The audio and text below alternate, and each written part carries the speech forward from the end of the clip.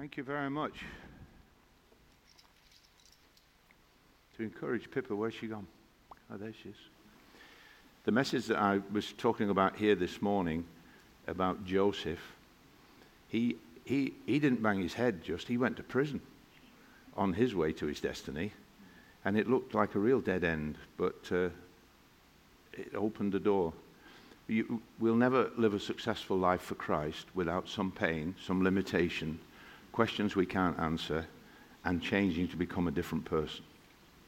Because God is like the hound of heaven. He won't give up on his plan to make you like himself.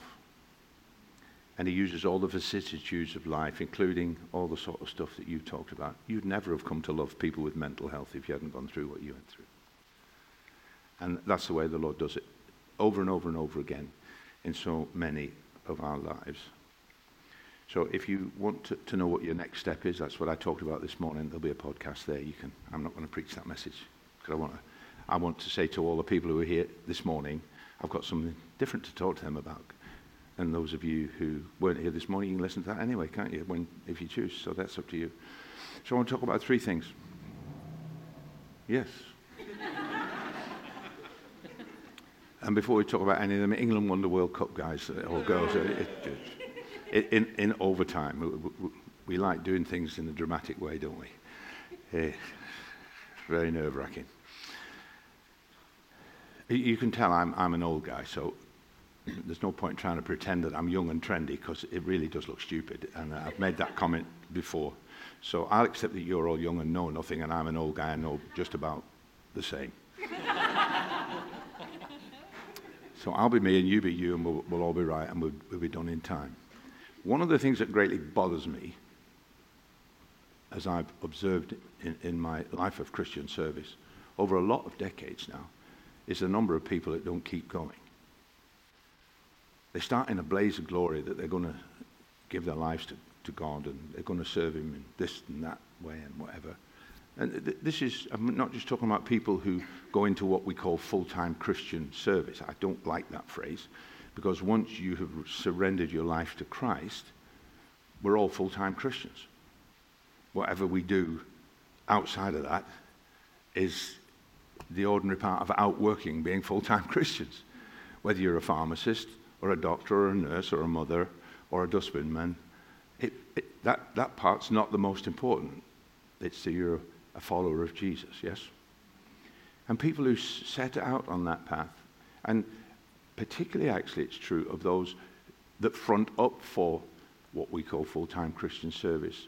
By the time they get to the age that I am, there's less than 10% of the people who started out are still serving the Lord. That's a terrifying idea, isn't it? Nearly all of you are young. There are a few of us who have got a few grey hairs. But the majority of you wouldn't be here tonight if you thought that your life was going to end up that you would be part of the 90% who either weren't in church or sat in the back row, disaffected and really fed up with the whole thing, and only turn up because you're hoping to get to heaven. That would be terrible from where you sit today, I would imagine, for the majority of it. And those of you searching for a true meaning to your lives, well, you wouldn't want to be associated with people who front up for something that says the best thing since sliced bread, and when it gets tough, they quit. That's not the game we're playing, is it? So that's the sort of thing that bothers me, and I try to help Christian leaders. Some of the things that are natural, and some of the things deeply spiritual, as to why people don't keep going. Some people don't learn a proper rhythm in their lives, and to a certain degree you can get away with it when you're young. Some people can, not all can. But you've got to learn to live in a sustainable rhythm in your life. If you watch creation, how God orders things, you can't go for 20 hours every day. It doesn't work. You say, but I can when I'm young, but it doesn't work, because you're never going to be your best. So there's some natural things. I was talking to a national leader just 2 weeks ago in my garden, and he said, it's a busy season. People use this sort of language, season. Well, if a season's 6 months or a year, or 2 years or 5 years, it's not a season, it's a way of life. If it's 3 months, it's a season. If it's a moment of stress and pressure, we can cope with it. But if you've got your life set up in such a way, and he said to me, it really is a season, and for him, thankfully, it is a season, and I shall ask him about it in a little while as to whether it was when he's had a holiday, and that man knows I will ask him, because I ask him things too. He said, some days, the hectic days, the 20-hour days, I said, you must stop it. Even in the busy season, you can't sustain that sort of life. And you'll be drained of your spiritual energy, then you can't give your best, and then you don't feel good, and so on and so on and so on, and you empty out. Burnout is actually not doing too much. It's trying to give people something when you're empty. So these things are a big concern for me. So 3 words, 3 little ideas I want to briefly share with you. One is about standing up. We have to learn how to stand up. Did your mother ever say to you, particularly you lads, you're growing up, come on, stand up and put your shoulders back, boy? What does it mean to stand up when the Bible tells us to stand up? Second idea is that we need to learn to build something. We need to build. And the third thing is, how do we, in the light of, that verse that's up there that you can't see yet, how do we learn to take hold of the purpose of our lives so that we're still running fast when we're old? So let's start at the beginning. We're going to stand up. We're not going to stand up and stand up. We're going to stand up in the Bible. This is what Ezekiel says in chapter 2, verse 1. He said to me, Son of man, stand up on your feet, and I will speak to you. Yes, sir. It's a bit of a, be alert, be fully present. Stand up, I want to say something to you. And he spoke. Well, as he spoke, the Spirit came into me and raised me to my feet. And I heard him speaking to me. He tells him the message he's got to go and tell the people. You can read more of it for yourself. And it included the idea that when he went with the message, the people might not listen. But that wasn't his issue. His issue was to stand up and be obedient to what God told him to do. The outcomes of what happened when you're obedient aren't your business. They're God's in terms of his work. So you leave that stuff with him. So what does that look like to stand up? I think there's 2 parts to this. There's the actual determination in who we are as people, that we're going to stand up for what we believe. Yes? We're not going to just slouch by, and we're not just going to be silent in the moment when things need to happen. I had an email come from CSW, which is Christian Solidarity Worldwide, an Christian advocacy program for people in persecution. I had one this week. I used to be on the board of that organization, and they were saying, will you please send an email to the governor of one of the provinces of Mexico? And they named a little boy, Kevin, I think he was called, who'd been driven away from his home by religious persecution, as is happening to numbers of people in that part of the world. Persecution of Christians is quite widespread in the world. Will you write to the governor and say, this just isn't good enough? This little boy, they had to leave everything, and he hasn't got any certificates or any pieces of paper because they left in a hurry just to save their lives. He can't go back because he'll get killed, and he can't go to school, so he's not having an education. And that's against the laws of all the countries in the world have signed up to FORB, what it's called, freedom of religious beliefs, and the rights of the individual. So what do I do? Get this email? I've got things to do. No, I want to put my name to it. I'm going to send this email, which I've done, to the governor. I want to join, whether it's 10 or 1,000 or 20,000 people, who make sure that this man, who doesn't think he's a center of people knowing around the world what's going on, that he needs to do something. In other words, we determine ourselves that we're going to stand up. Yes? Now, for some of you, this is a bit of a squeaky idea, because you've grown up in a society that, as I said this morning, has relative moral values, and what you believe is as important as what she believes and he believes, and it's all going to pan out in the end. No, it ain't. There are some things that are right and there are some things that are wrong, according to a Christian view. And we have a responsibility to stand up in the face of some of these things. Some people do that by aligning themselves politically, and other people use different ways of standing up in their lives for the things that are important. And it's interesting that as he is told to stand up on your feet and I will speak to you. In other words, be attentive. I don't know why I would tell you this story. I've told it before, I'm sure. Jimmy Carter, when he was a young naval cadet and graduate of the naval school, there were 800 and something young men and women in his teaching class, and he came in the top 50 or 60. And he was quite proud that he'd done that well in the top 10%. And he went for his interview with the Vice Admiral, and he thought he was going to say to him, well done, Carter. And you know what the Admiral said to him? Carter? And he probably was stood in front of him, because that's the way you would stand in front of an Admiral. Carter, did you do your best? And he knew there were lots of days he hadn't done his best. Some days he did. And he couldn't answer him properly. Doing your best is standing up. Living your life to the fullest of your capacity.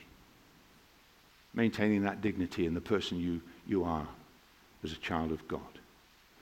And interestingly, as you make that commitment to obey God and stand up, he says, the Spirit came upon me and raised me to my feet. In other words, as you determine to do the right thing and be a Christian witness in whatever way it is God calls you to be, the Spirit of God comes into you and empowers you to do things that you otherwise wouldn't do. Lots and lots of years ago, we were doing some evangelism in the French-speaking part of Switzerland, up in the mountains. It was very beautiful. We went over there a few summers and took some teams of young people. And I remember we were going around some of the mountain villages, very small populations, mountain villages, and we'd get the guitar out and sing a few songs, and somebody preached the gospel. And there were some local French-speaking people there who were trying to evangelize the area. And in one of those little villages, I remember it really clearly, an old lady, quite old actually, came out and stood and listened to this open air, and she said, "Oh, thank you for coming." She said, "I've waited 50 years to hear this message." She must have heard it when she was young, and then in a Catholic majority situation where there was not real talk about salvation in the sense of a conversion experience and repentance. She said, "I've waited 50 years.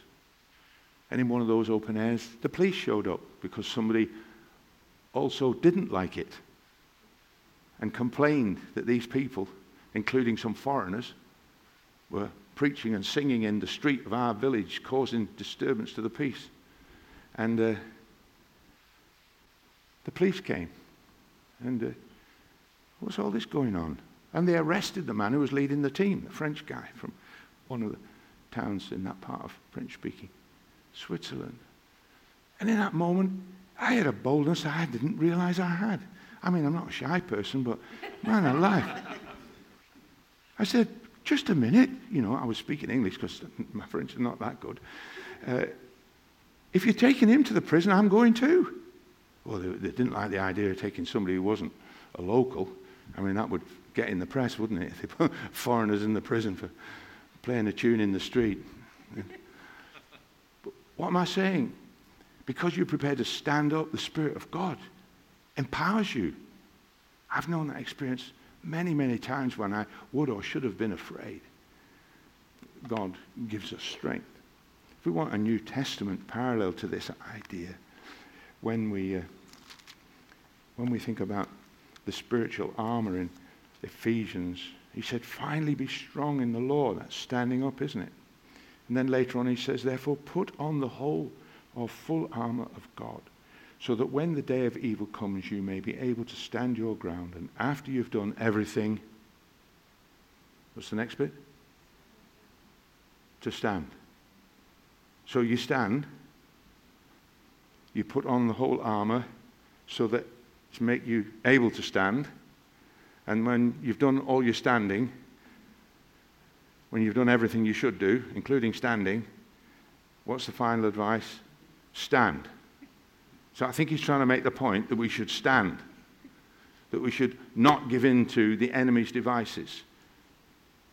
My wife and I pray over our family pretty well every day, and the only days we don't is if I'm out before she's out of bed and that sort of thing. You understand what I mean? And we pray against the arguments and the pretensions and the things that set themselves up against the knowledge of God in all the people, including ourselves in our lives. And we stand firm then with the belt of truth buckled, and so it goes on to speak. So if you still want to be standing and continuing your faith, learn how to stand up now. Make some decisions about what you believe in and what you're going to stand for, and see the Spirit of God help you stand up in that journey of faith. The second thing I'm talking to you about is what it says in Isaiah in the last chapter, verse 1. This is what the Lord says: heaven and earth is my throne, and earth is my footstool. Where is the house you will build for me, and where will my resting place be? Has not my hand made all these things? And so they came into being. The last chapter of Isaiah. Where is the house? Now, the Old Testament there's a big story about where God dwelt. You know, David was always on about the tent, and before that they had the tent in the wilderness. And God said, I've never asked for a building. And it became an issue as to building a place, because all the nations around them would build sumptuous buildings for their gods. And so the people wanted to build something that glorified the Lord God Almighty. And he said, well, what kind of house are you going to build for me? If the heaven of heavens can't contain what I'm doing, you're not going to build anything suitable for me, are you? And then, so that's the Old Testament again. The New Testament view of that verse is in Acts chapter 7. The man who said this in quoting the Old Testament in his talk, a man called Stephen, he really did stand up for his faith. Because when he finished his talk, they stoned him to death. So that really was standing up, wasn't it? However, he says, the Most High does not live in houses made by men. As the prophet says, heaven is my throne and the earth is my footstool. What kind of house? It's not where will it be, but what kind of house will you build for me, says the Lord. So as well as standing up, I think all of us need to think through the idea of what it means to build. You build your life. What you build it on and what you build it to be filled with. Now, when you start to think about this in the context of the wider interpretation of the Bible, what it literally means is the life you're going to build, because our bodies are the temple of God, yes? So what sort of life are you going to build? What are you going to build that God can live in? Those of us who have families, which have spouses and then children, what kind of family are you going to build? What kind of church community are you going to build? What are the Christians in this town all together going to look like, because he only has one church?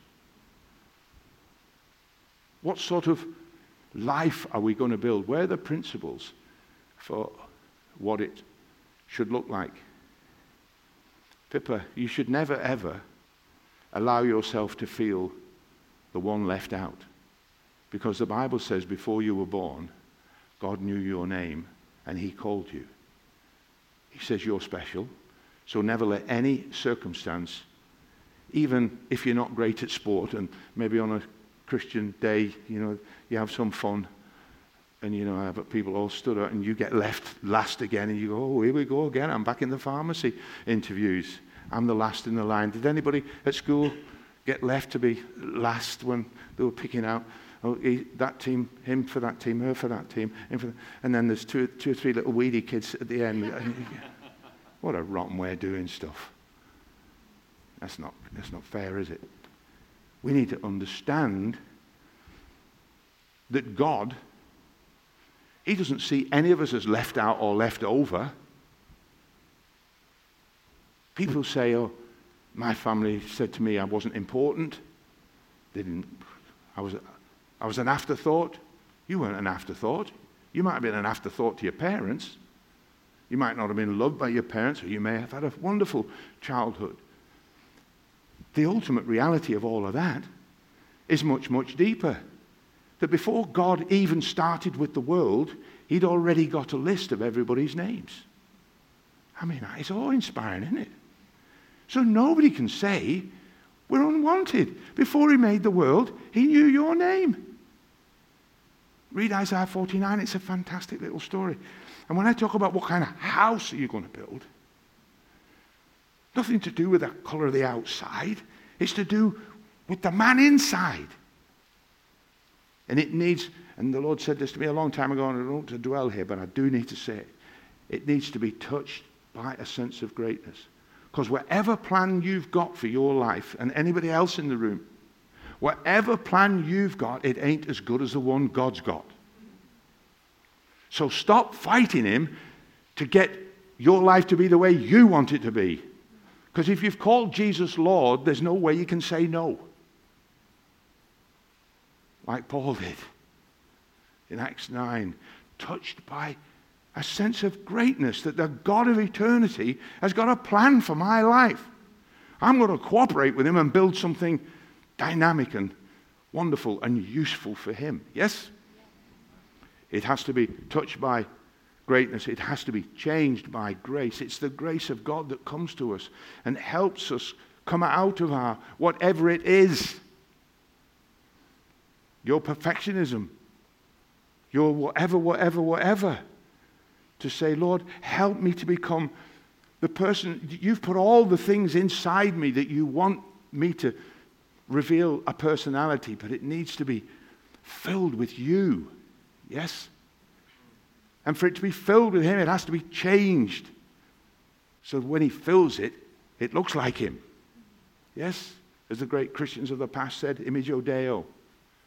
So what are we going to build? Now, if you read in Acts chapter 7 at the end of the Sermon on the Mount, Jesus gives us a bit of a clue there. He talks about everybody builds something. And the storms of life come to everybody. And those who build their lives on sand, in other words, what foundations are we building our lives on? That when the troubles of life come, all that we built is washed away. But he said, the difference between those who build something that lasts in the storms and tests of life and those who build something that just gets washed away is this simple statement. He who hears these words of mine and puts them into practice is like a man who built his house upon the rock. And I said it this morning in a different context. One of the greatest secrets you'll ever learn is the only thing you have to do in following Jesus is to keep obeying him. Just keep doing what he tells you to do. It's not sexy a lot of the time.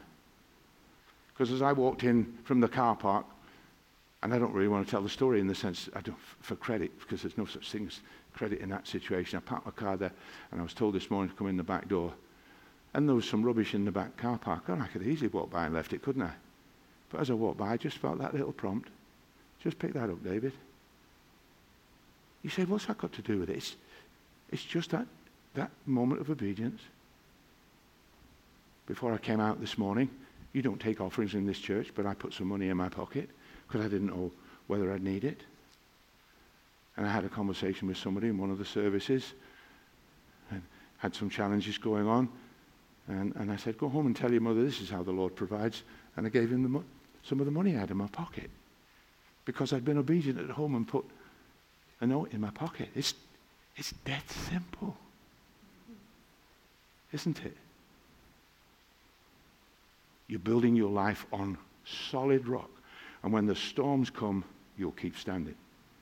If you hear his word and put it into practice. Every day, in every situation, you'll often fail. Just get up, dust your knees and say, didn't do too good there, Lord, help me again. And he'll help you stand and his spirit will come into you again. So what are you trying to build? Jeremiah, I love the idea of Jeremiah as the weeping prophet. In the opening chapter, and when I was a very young Christian, as a young boy, before the Lord even spoke to me about the things I spoke about this morning, the Lord talked to me from Jeremiah about him being called by God for his purposes. And he said, you've got to tear things down, and you've got to, all the things that you disagree with. And I tear it, or you think, yeah, I'm up for this. I was young and aggressive and full of vigor. He said, but I want you to plant and build. And we all need to learn, if we're going to get in the building business in our lives, in our relationships, in all that we're on with, we've got to learn to have a positive mentality about stuff in life. Sometimes we have to tear things down in our own lives and around our lives. But the only reason we're tearing stuff down is that we can plant and build. We're looking to plant and we're looking to build in every situation.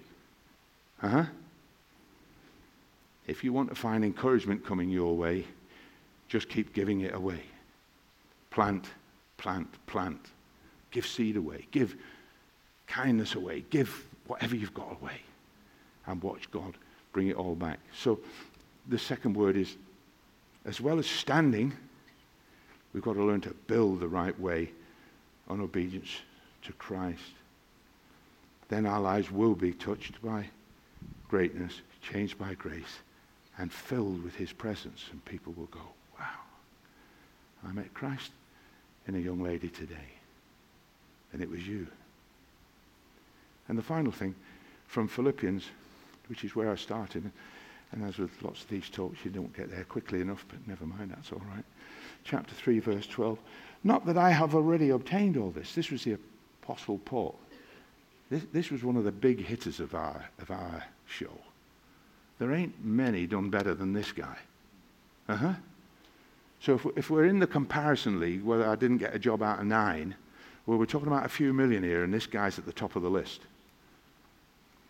And he had to come to the same situation that you did, Pippa, that while he was eminently capable and had proved his zealousness for the Jewish faith, and he talks about all those things, and he had the right breeding, and he had the right training, he had to recognize in this scripture that it was like dung. And it literally does mean that. All that stuff meant nothing compared to the surpassing greatness of knowing Christ. He said, not that I've already obtained all this, or have already been made perfect. There we go again with your little talk. Made perfect. None of us are going to be made perfect in this context. Something might happen in the future which gives us a better shot at it, but at the moment we're all going to fail, and the sooner we realize it, the sooner we'll fail less. True? Because we'll be more dependent on him. Not that I've already obtained all this, already been made perfect, but I press on to take hold of that for which Christ Jesus took hold of me. And he says some other things about forgetting what's behind and straining for what's ahead. There's lots of things we could talk about in the context, but the time's gone because we promised we'd be finished by 15:15. So I have to just say to you, what does this word mean? I'll pick you this time. Is that all right? I don't suggest, because you don't look like that sort of boy, that you've ever had a policeman get you by the collar on a dark night and say, hey, Sonny, what's happening? You don't have to answer this question. Just in case there's a dark side there. Some people have had their collar felt, yes? And what that means is that wherever you thought you were going later this evening, you ain't going there now because you've had your collar felt. In other words, in the proper language, you have been arrested. You got those drugs in your pocket and blah, blah, blah, blah, or whatever it is. Or that boy round at the nightclub, he's got a broken face and you smacked him. So you're coming with me, Sonny. That's the language of being taken hold of. I want to take hold of that for which Christ Jesus took hold of me. I go, what? Me? Christ Jesus arrested me.